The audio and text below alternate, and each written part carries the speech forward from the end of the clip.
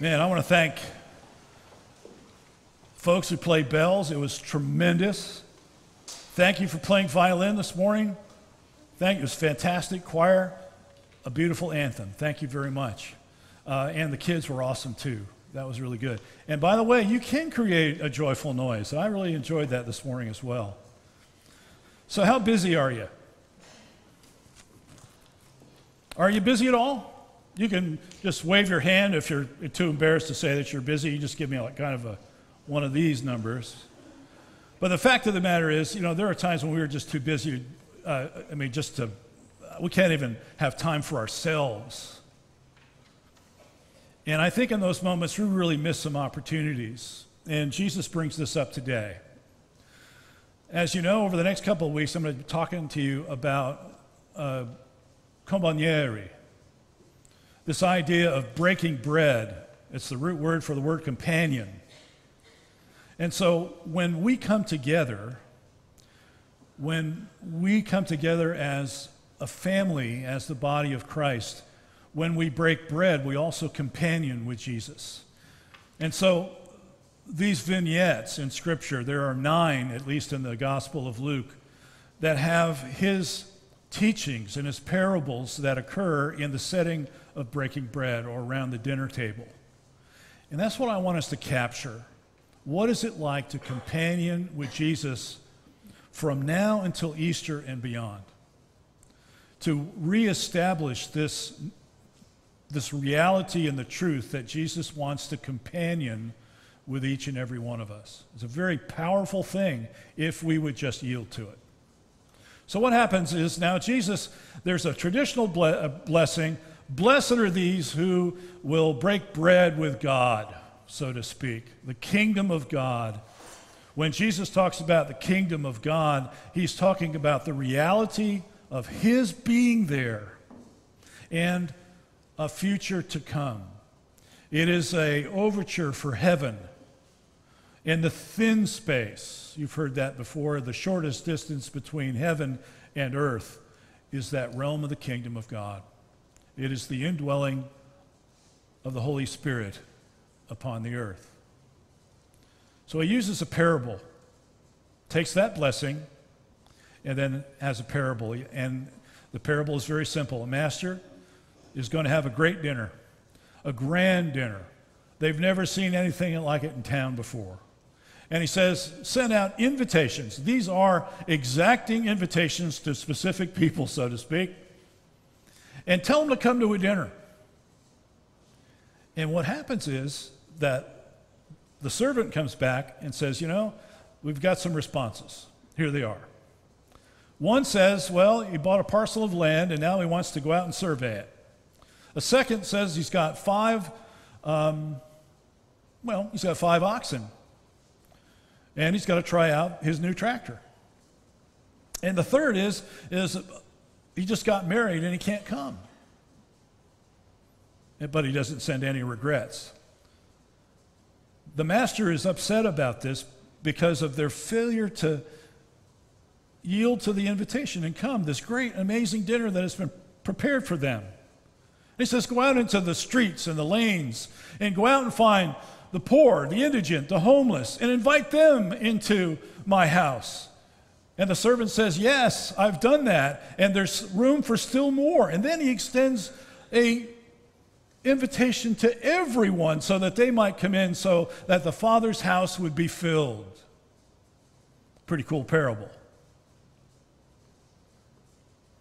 Now, the invitation is to the people of Israel, to the Jews, to the Sadducees, the Pharisees, the religious folk.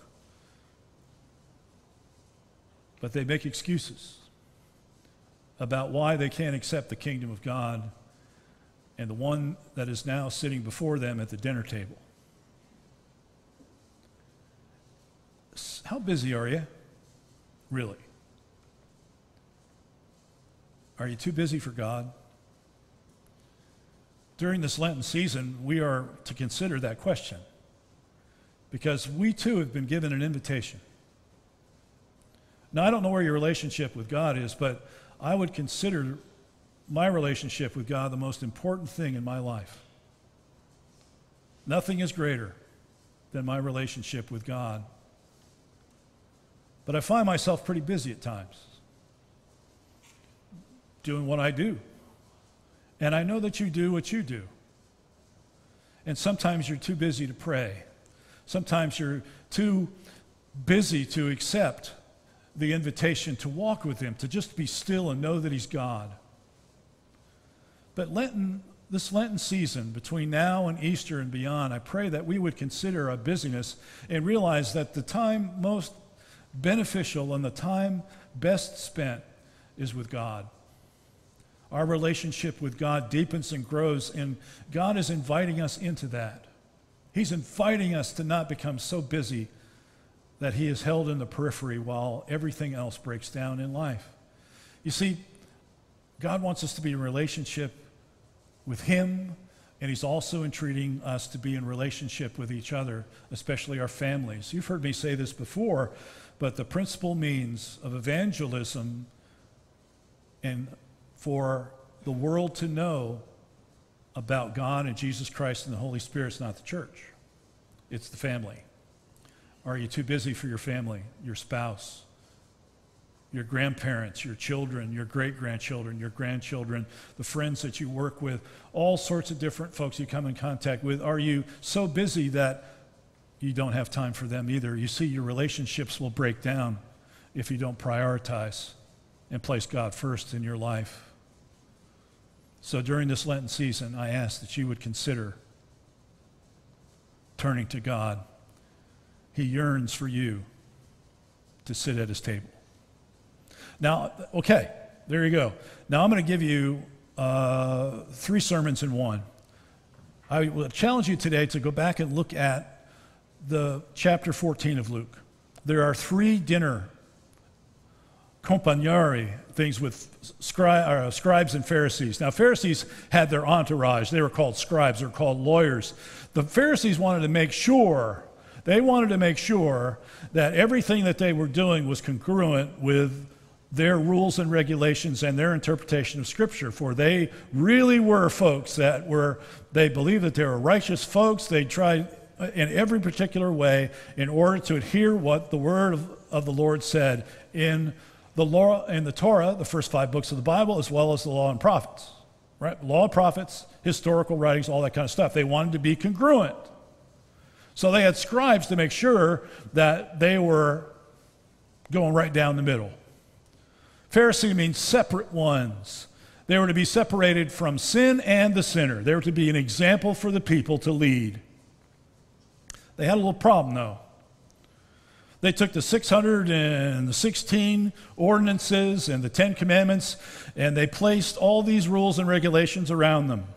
Matter of fact, there are 39 different laws that deal with the commandment of thou shalt keep the Sabbath. And then there's 12 more that are nested in there to elaborate on the 39 laws so you don't break the Sabbath. One of the things that Jesus does so brilliantly and so beautifully is a man comes in with dropsy. He's got edema, right? He's swollen. He's got renal failure, heart failure, whatever it might be. And Jesus said, is it lawful for me to go ahead and heal this man? And they didn't say anything. The guys that were looking intently at him. And so he heals this man. He heals this man. Jesus wasn't asked to heal this man. He just did it. And here's what I just want to place in your mind to figure out and to work out on your own. What's more important, rules or people? For Jesus, who had already broken some of these rules and regulations that the Pharisees had cast already in the Gospel of Luke, now is sitting before them. And he's basically saying to them, to me, people are more important than rules. I want you to work that out. What does that mean in your own life? How much compassion do you have to always do the right thing, even when sometimes it doesn't appear to be in the law book?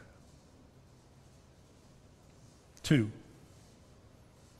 there's this idea Jesus is observing. Now he's looking at the patterns of behavior of the Pharisees and scribes and how they wanted to get all close to him. And so they wanted to be at the particular seats of importance and power and fame so they could be close to Jesus. And Jesus said, maybe you ought to do something different. Maybe you ought to sit in the back while others sit here so that they can be exalted. And there's that idea of humility again, the idea of servant leadership that our Lord tries to teach us every single day, to be humble, to be a people that are always trying to be lower than we are in our minds. I've done this with you before. This is our hierarchical structure for almost every business in the United States. Where'd you all start out? Maybe you started out in the mailroom. I started as a baker for Marie Callender's. I made a lot of pies. That was my entry-level position. But don't you want to be at the top of your game? Why don't you be at the top? You want to be at C level. You want to be CFO, CLO, CEO of a major company or enterprise. You want to be the very top. Nobody's above you. That's the way the Pharisees and the scribes were.